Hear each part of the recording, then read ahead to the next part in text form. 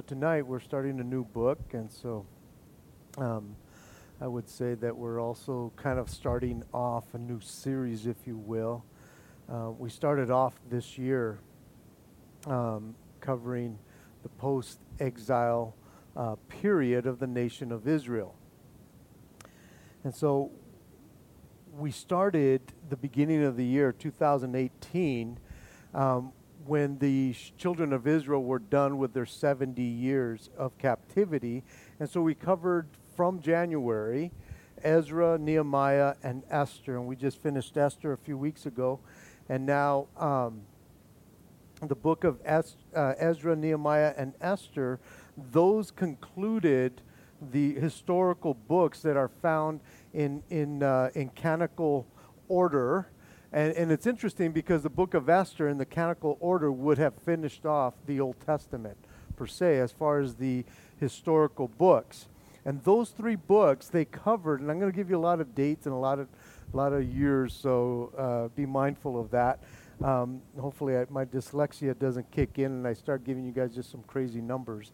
But these three books, Ezra, Nehemiah, and Esther, they covered from years 538 BC to about 430 BC. And it was after 430 BC, getting closer to 400 BC, is when those 400 years, the Lord goes silent until John the Baptist basically comes on the scene, and when Christ comes on the scene. So if the books of Ezra, Nehemiah, and Esther conclude the historical books, then the series that we will be getting into in the next several months will cover the last three prophetic books in canonical and chronological order. So if you will, make your way over to the book of, I always call it Haggai, and that's the way I'm familiar with it, but it's Haggai. So if I call it Haggai, you know I'm talking about Haggai. And for those of you, because I've had people go, you can't call it that, it's this. I mean, one time when I was going through Philemon, it's like, no, it's Philemon. It's like, whatever it is, we're going to be covering that book. So we're in Haggai or Haggai, whichever you prefer. You can, whenever you get to teach, you can teach it the way you want. I will call it Haggai, although I always want to call it Haggai. Be that as it may. This is the third to the last book. If you're not familiar where it's at, you can go to Chronicles, but it's the third to the last book of the OT, of the Old Testament. And so the series that we will be covering are the books of Haggai, Zechariah, and Malachi, and these are the post-exile prophets. These three prophetic books will cover or have covered a period of about 520 BC to about 430 BC. With Haggai and Zechariah, these two were contemporaries to one another, as we will see as we will be going through this. And Malachi, he doesn't come until almost 90 years later, which is a trip because oftentimes we think that these guys were together, as we always think that Ezra, Nehemiah, and Esther were together. There's some things that are going on there that Hezekiah comes a little later in time. Now, I really want to remind you and kind of share with you what I shared back in the day when we began this year, just to kind of set up the stage for us if we're truly wanting to understand the book of Haggai. I need to set that stage because the history behind this, where we are at, we need to have the little background, and it's going to take some while. So we will get to Haggai in a while. Just you wait and see. We'll try to be there. And so it's important for us to understand the reason why the 70-year period occurred in the first place. For us to understand that and why these prophets come on the scene and why. You see, this 70-year period was because of a judgment, or the judgment of God that came upon his people because of their idolatrous ways. But mainly it was because of their disobedience. God has a thing about disobedience. I don't know if you know that. He dislikes disobedience. Just like you with your kids. You want your kids to be the most obedient kids ever, right? You want them to do everything the way you want them to do that. And when they don't, they're still your kids, but you're kind of a little put out about that, thinking, dang it, come on. And I'm sure God is, because he's long-suffering and he's patient and he's all of those things, he still loves his people, but when they are disobedient, judgment is a-coming. And that's what happens. And so their disobedience was in not letting the land rest every seventh year. And you would think, like, what's the big deal? It was a big deal to God. It was truly a big deal for God that his land that he had promised his people would have a seventh year of Sabbath. And he had told them that, and that every seventh year they would have a whole year of doing nothing with the land. Let it rest. Now, the first deportation of the southern kingdom started in about 605 BC. The second deportation in 597 BC. And the third, which was the last deportation, took place in 587 BC. And I tell you these things because it's pertinent to where we're going to be at in our text. So from the time of 605 BC to the time when Eli the priest died, which was earlier than that, in 1094 BC, there was a place called Shiloh. Now, it's important to understand what happened in those years, because there's a span there from the time he died to the time period of 605 BC. There's 490 years that spans that length of time.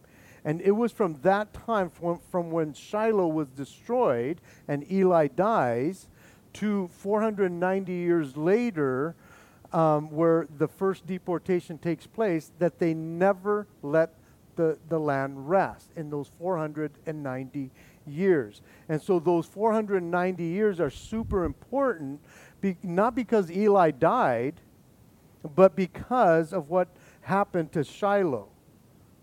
And what happened after Shiloh was destroyed. What happened was, since Shiloh was destroyed, the nation of Israel stopped observing the seventh-day Sabbath. So those 490 years that they missed adds up to 70 years that they did not let the land rest. And when God says, I want my land to rest, he will make his land to rest. And it's interesting because at the end, when they are starting to get deported, Jeremiah chapter 7, verses 12 to 14 says this, as the Lord is speaking through him. But go now to my place which is in Shiloh, where I set my name at first, and see what I did to it because of the wickedness of my people Israel.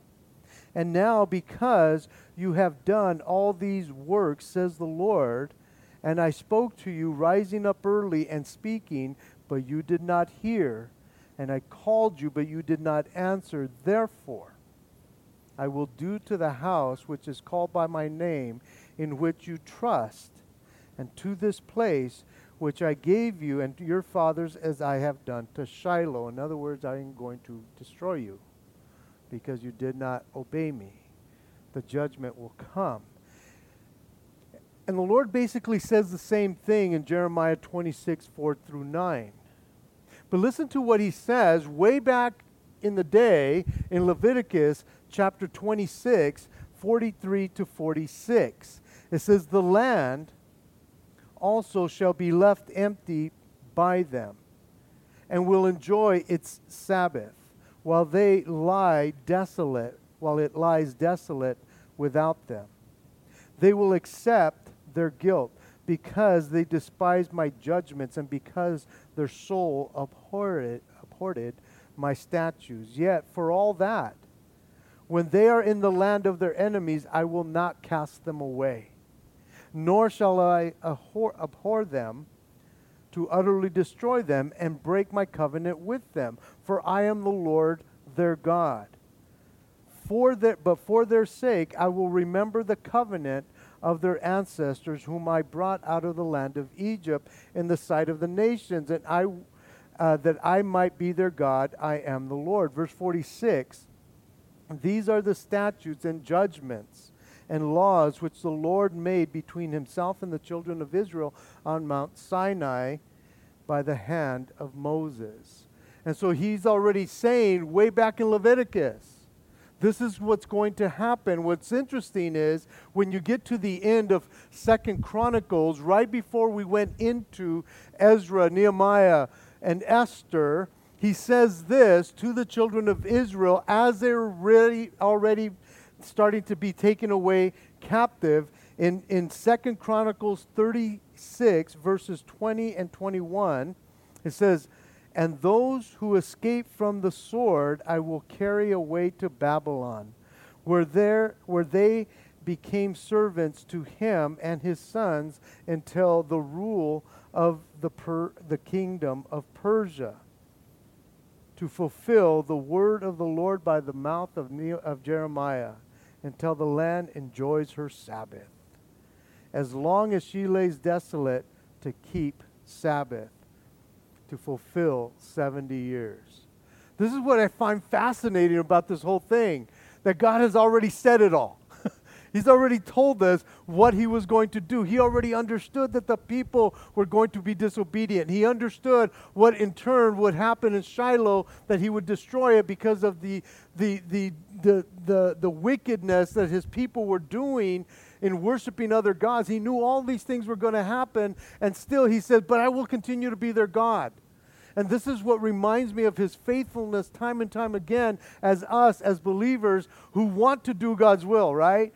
Who want to do everything. I was sharing on this on Sunday morning. And yet, like Peter, is like, never, never will I forsake you, God. Ever, ever, ever. And it's like, Peter, before the rooster crows in the morning, you're going to deny me 3 times. And he says, not on your life or your death. Not on your life. Because we want to do what's right.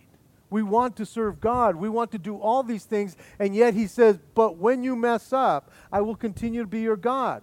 Because I'm not fickle like that, right? I don't change my mind just because you bum me out.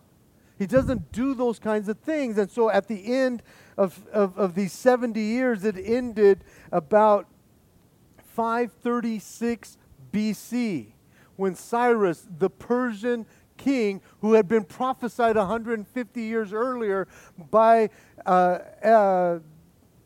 Isaiah by name, that he would let his people go back home, which again is a trip. And so this king, this Persian king, it makes a proclamation because the Lord stirs his heart, just like he does anybody. God can do that as he guides rivers, he guides kings. And so he sends this guy to make a proclamation to send the children of Israel back to their land, where they will once again become a nation, which is another miracle, a huge miracle, that after 70 years being away from their nation and their land, normally you just dissolve as a nation, but God brings them back and they become a nation once again.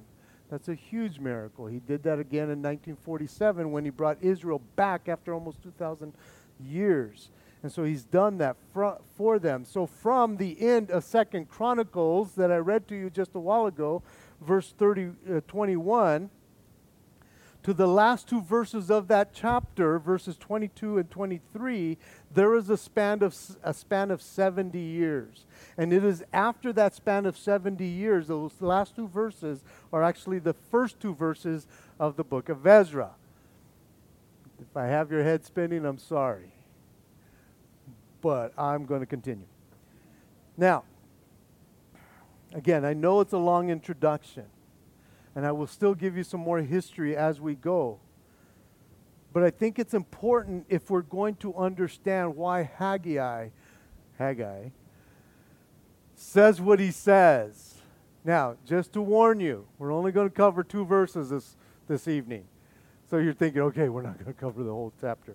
2 verses, Haggai, chapter 1, verses 1 and 2.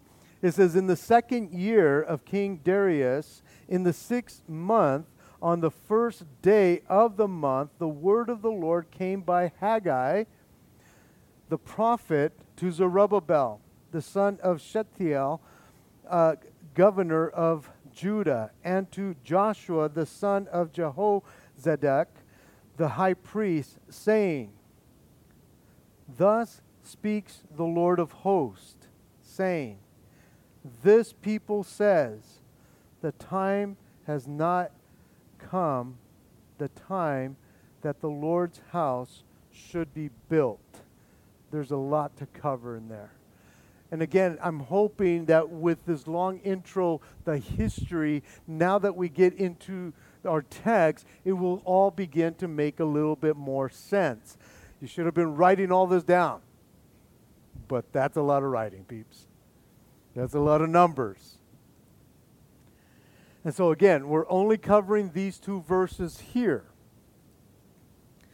Now, I want to introduce you to Haggai, the prophet Haggai, and the time frame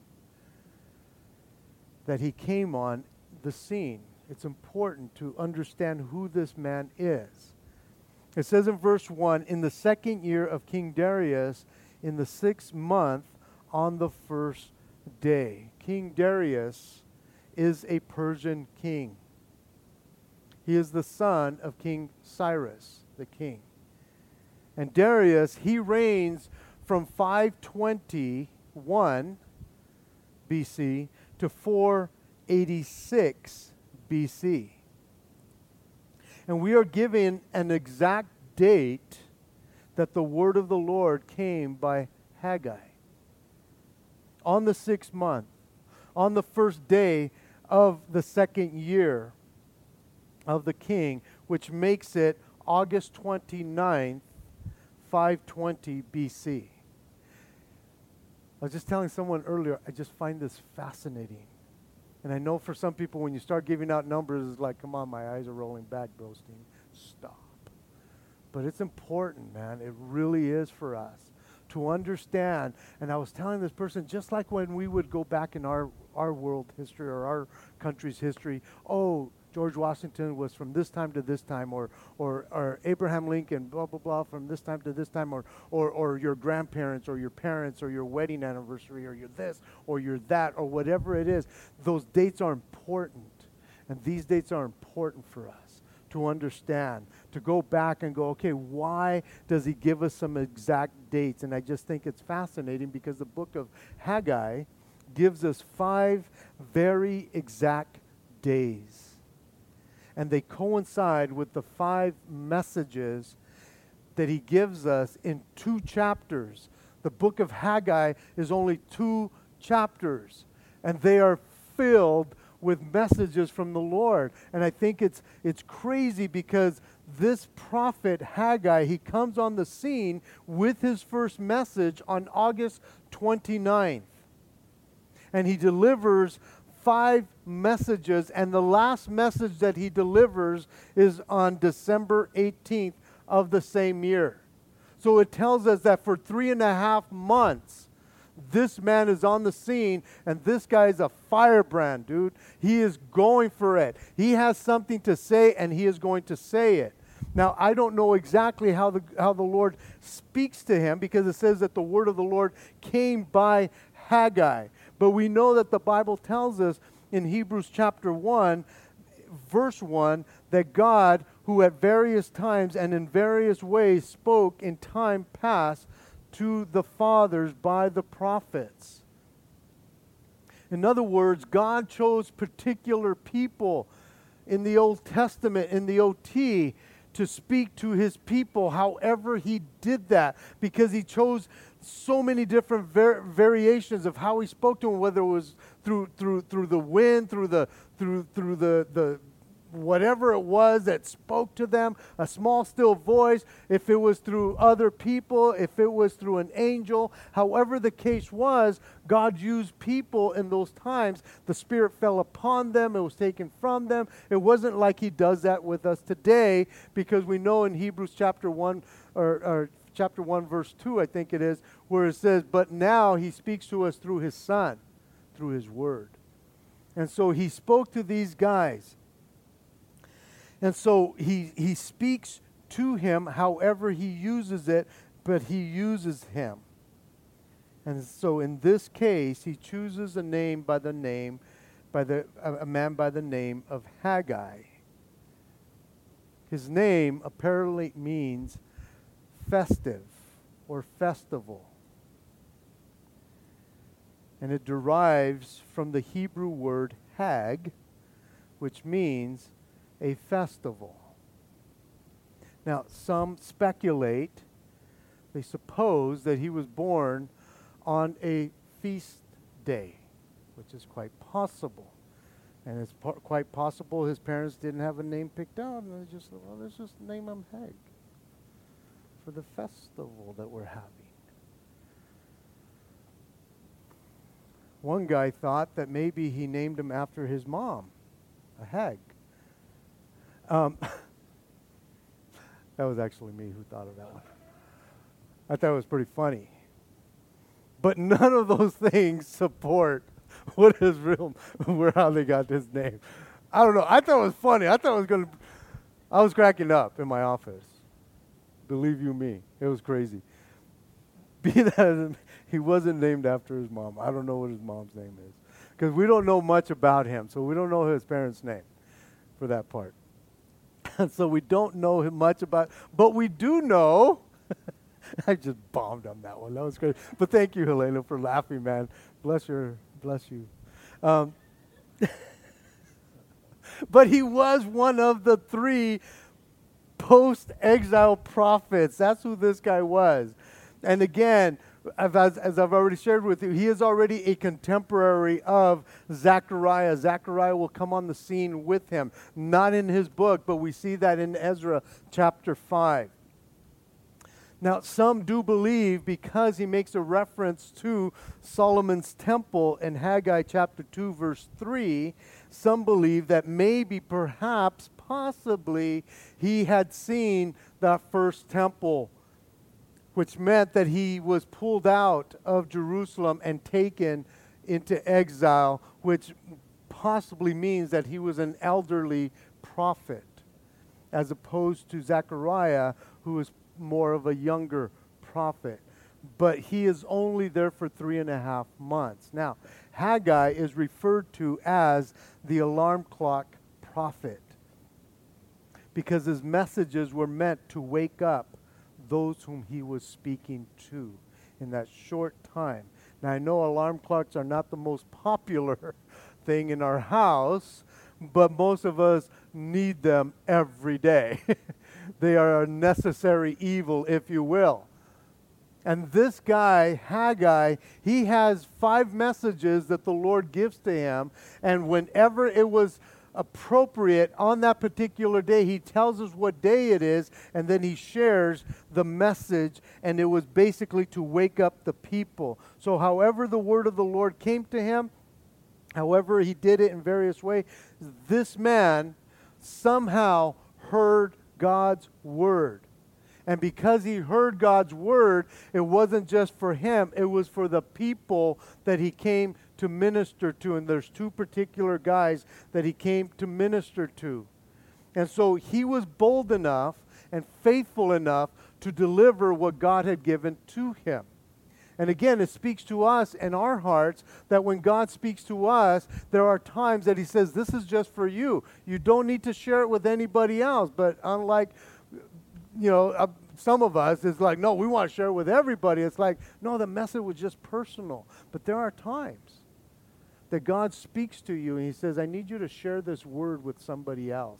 And he sometimes gives you particular people to speak it to. And then sometimes we're going, I don't know if I want to, especially if it's hardcore message, right? You're going, I wouldn't want to hear this. And God says, but I need you to share it with them. And again, when people share things with me or with you, the Bible says that we are to test all things, make sure they are of the Lord. But when God speaks to us, and He speaks to us primarily through His Word, then we ought to be obedient and faithful and bold enough to speak what the Lord has given to us. And so He has this message, the word of the Lord came by Haggai, the prophet, and he introduces himself as a prophet, and it comes to Zerubbabel and to Joshua. Now, we've met these two men before in the book of Ezra. They were the two main characters in the book of Ezra from chapters 1 to chapter 6. And these two men, when they come on the scene in the book of Ezra, they cover years 130 or 538 to 515, which is about 23 years. From the edict that King Cyrus gave to them to rebuild the temple in Jerusalem, they had come on the scene, and that was their specific purpose, to rebuild the temple. Now, Joshua is referred to in the book of Esther as Jeshua. And so if you were here with Esther, I know sometimes they go, oh, he's saying Jeshua, it's Joshua, but it's Jeshua. So here in this book, he is called Joshua. These two men, they came with the nearly 5 or 50,000 people who initially came out of captivity. So once the edict goes out from the Persian king, there was about 50,000 people who made their way back down to Jerusalem. Many had never seen Jerusalem, but they came for the very first time. And it probably took them months to get there, but they got there. Zerubbabel, the son of Shealtiel, was more than likely the grandson of King Jehoiachin. He was the captive king that ended up being taken captive by Nebuchadnezzar. He was the king of Judah, the southern kingdom. And some believe that Zerubbabel was probably the stepson of or adopted son of Shealtiel. But whatever bloodline he had, Zerubbabel was somehow related to the third to the last king of the nation of Israel, or the last king. And so Zerubbabel was the legal, if you will, successor and heir of the dynasty, or of that kingship, of that monarchy. He is actually a descendant of King David. Zerubbabel was in direct line of the ancestry of Jesus, and so he is in the genealogy in Matthew and also in Luke. So Zerubbabel is a big deal. He is more of a civic leader than he is a prophet or a priest. He's not none of those. He is a civic leader. Joshua, on the other hand, or Jeshua, whichever way you want to call him, he is a high priest. He is the grandson of Zeruiah, who was the king whom Nebuchadnezzar killed in Riblah back in 2 Kings chapter 25. And so the reason why Haggai has a message for Zerubbabel and Joshua is because they were the ones that were sent by God to rebuild the house of the Lord. And in Ezra chapter 4, verses 1 through 5, and the last verse, verse 24, explains to us how they started the work and when they stopped it. Now understand, they stopped it for a time because of the oppression that was coming against them and the opposition that was coming against them. And it got so heated and so hot that they decided to pull back from the work that God called them to do, and God never told them to stop. So in Ezra chapter 1, verse 1, when King Cyrus makes the proclamation to build the temple, to Ezra chapter 4, verse 5, it is about 2 years. It goes from 538 BC to 536 BC. And not much got done. Oh, they laid the foundation and they made the altar, but they did not begin to build the temple. And so now that brings us to the second year of Darius, the king, Cyrus's father, or Cyrus's son. So it brings us to the date of August 29th, 520 BC. And it would be in Ezra chapter 5 when both Haggai and Zechariah meet up with Zerubbabel and Joshua. And that brings us to the text of where we are at right now. Because it was in Ezra chapter 5 that they begin to share the message. And it's Haggai who has the message for them. It's around that time frame. And so all of this hopefully has tied in together. So verse 2.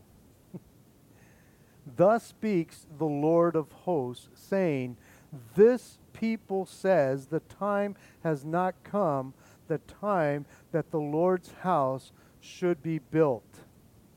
Now, I want to explain to you here as we move into the second chapter, or second verse, where it says, thus speaks the Lord of hosts. The Lord of hosts is an important term that we have to kind of look at and explain a little bit. It means Jehovah, Lord of hosts. And in the Hebrew, it's Jehovah Shabbath. And Shabbath simply means host or hosts or armies. And it refers to warfare or service. That phrase host. In other words, it means Jehovah, the Lord of warriors or army, the Lord of the armies, the Lord of hosts. So when you see the Lord of hosts, he's talking about weapons, he's talking about warriors, he's talking about armies. And it speaks of the manifestation of God's power. And so when he says the Lord of hosts says this or is saying, he's saying, the Lord who has all the power here, who's ready to cut some heads off, if you will, he's ready to go into battle, is saying something. And so again, if you're hearing this on this end, Zerubbabel and Joshua is like, oh dang. He's talking about God, the Lord of hosts, the Lord of the armies. The power of God is about to come and be manifest. And so the Lord of hosts, he is the King of glory, as it says in Psalms 24:10. And again, according to the Old Testament scriptures, again, it was often used when Israel was in need.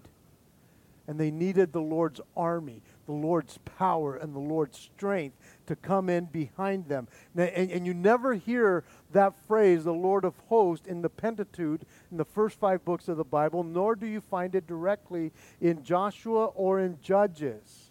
And you barely or rarely see it in the book of Psalms.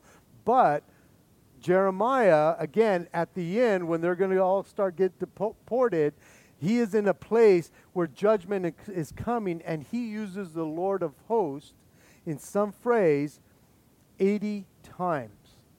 Haggai, in 2 chapters, and you can read this book in 10 minutes. In 2 chapters, he uses that phrase 14 times. Zechariah, in 14 chapters, calls upon the Lord of hosts 50 times. And then you have Malachi in his book, he uses it 25 times. And so you see that as we're getting into this portion of Scripture in the last 3 chapters of the Old Testament, that the Lord of hosts, the Lord of the armies, the Lord of power is showing himself strong. Especially we see with Haggai here. The psalmist twice comforts his heart, it says, with the assurance that the Lord of hosts, the Lord of power, is with us. in Psalm 46, 7 and 11. And then he says, thus speaks the Lord of hosts, saying, this people says. Now, you never really want to hear God say about his people, saying, this people, instead of my people. That means he's a little put out with you. It's almost like those times that God and Moses are debating, arguing, fighting, whatever you want to call it, where God says, Moses, your people. And Moses is going, oh, no, you don't. They're your people. He says, no, Moses, they're your people. And they have this argument, and you almost feel like God's a little disappointed. For him, as his children, if he would, you know how parents do this, your kid, and you know it's like, oh, you're not claiming them right now. What'd they do wrong? I don't know, but they're your kids. They take after your family, and they start bringing out, and you're going, that's not fair because it's our kids, right? And so you would never, as a Christian, want to hear God say something to the effect that you're distant from him. But that's what he's saying to these people right now. The Lord of hosts is saying, this people, those guys, not mine. They're not mine right now, although they are. But he's saying, this people. And you need to understand that, again, he understands that his people, who are called my people, right now, he is so disillusioned with them in many ways because of their excuses and their poor priorities in their lives, in that they are not living like his people. They're not representing him well. And we need to understand that these people were not bad people. These guys were the remnant, the ones that returned from Babylon in the first place. There was hundreds of thousands of them who were taken into captivity years earlier. And only about 50,000 of them returned. And so you understand, these guys were committed. They really wanted to serve God. They wanted to go back to their homeland. They had heard about it. Many of them had never been there. Some of them may have been old viejitos, old people who made their way back going, I want to see it again.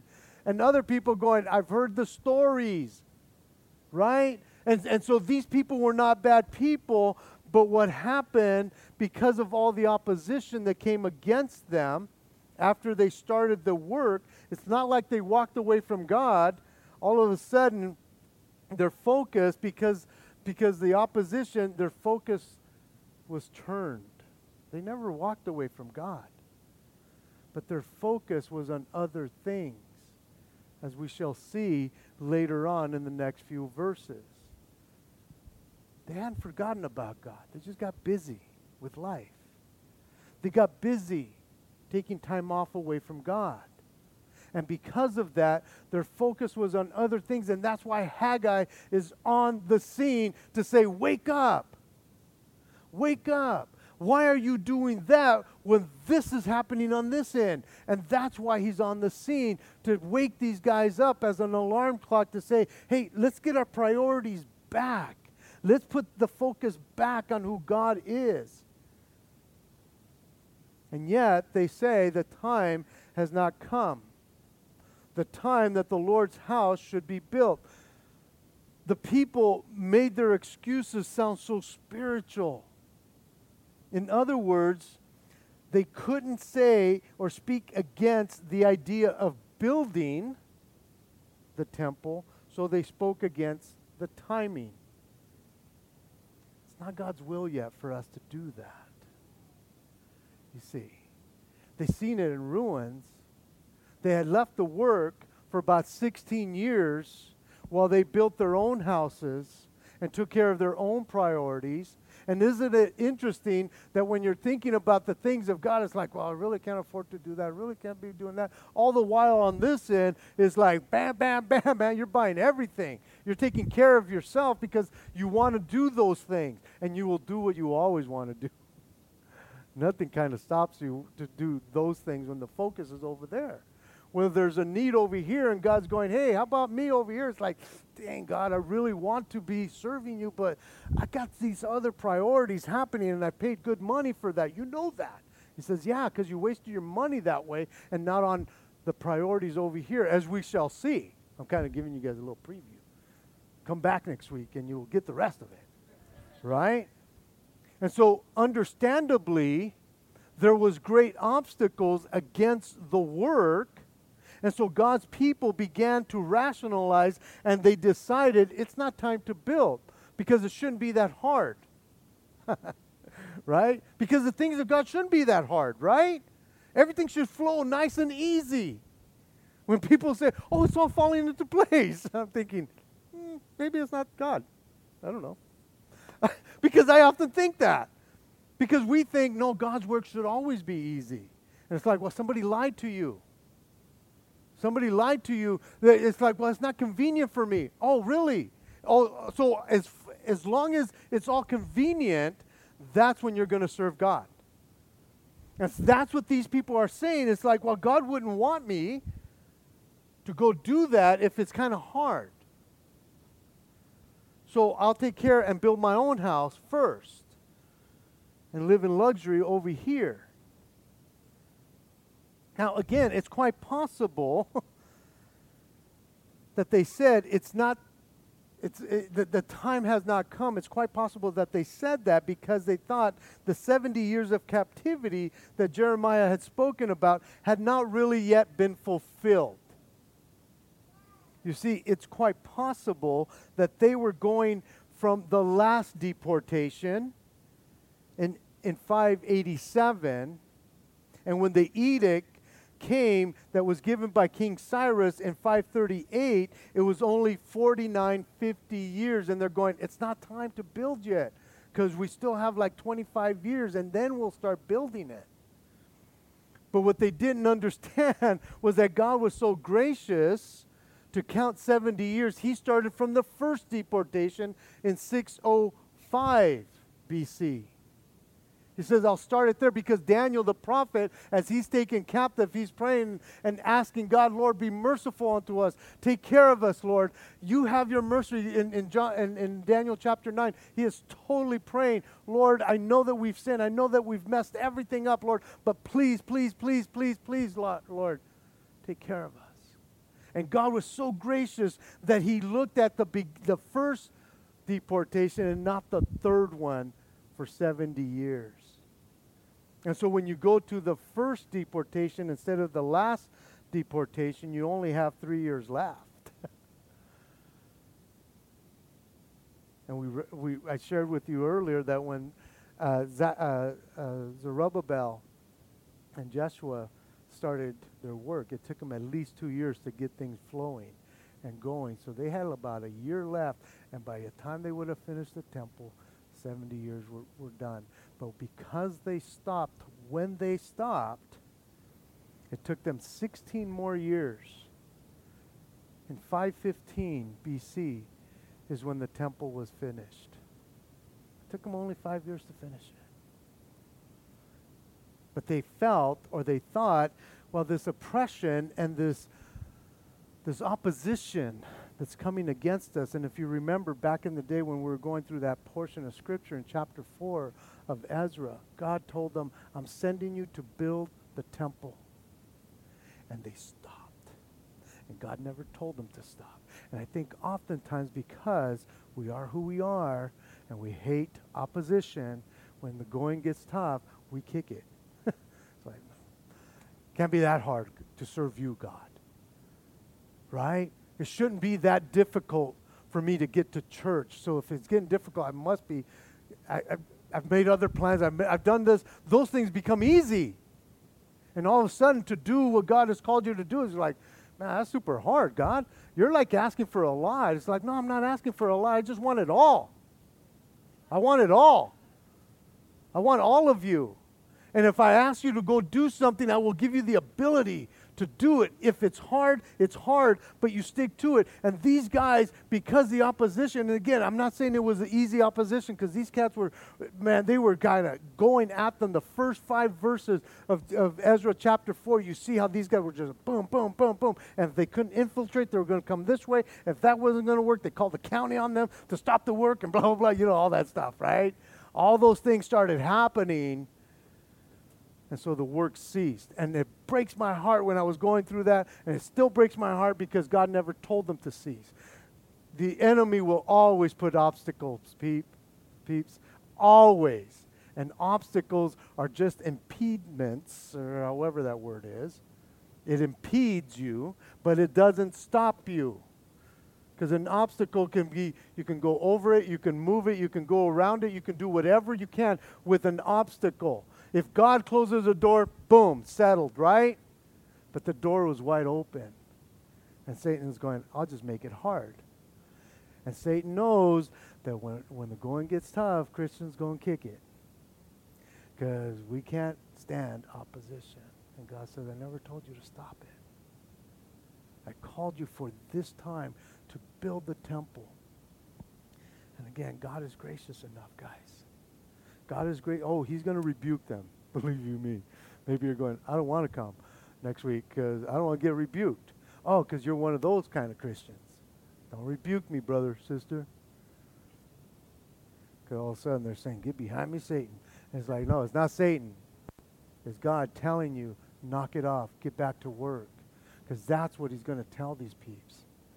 Knock it off. It's time to work. On that, we're going to close. Father in heaven, blessed be your name. Lord, you are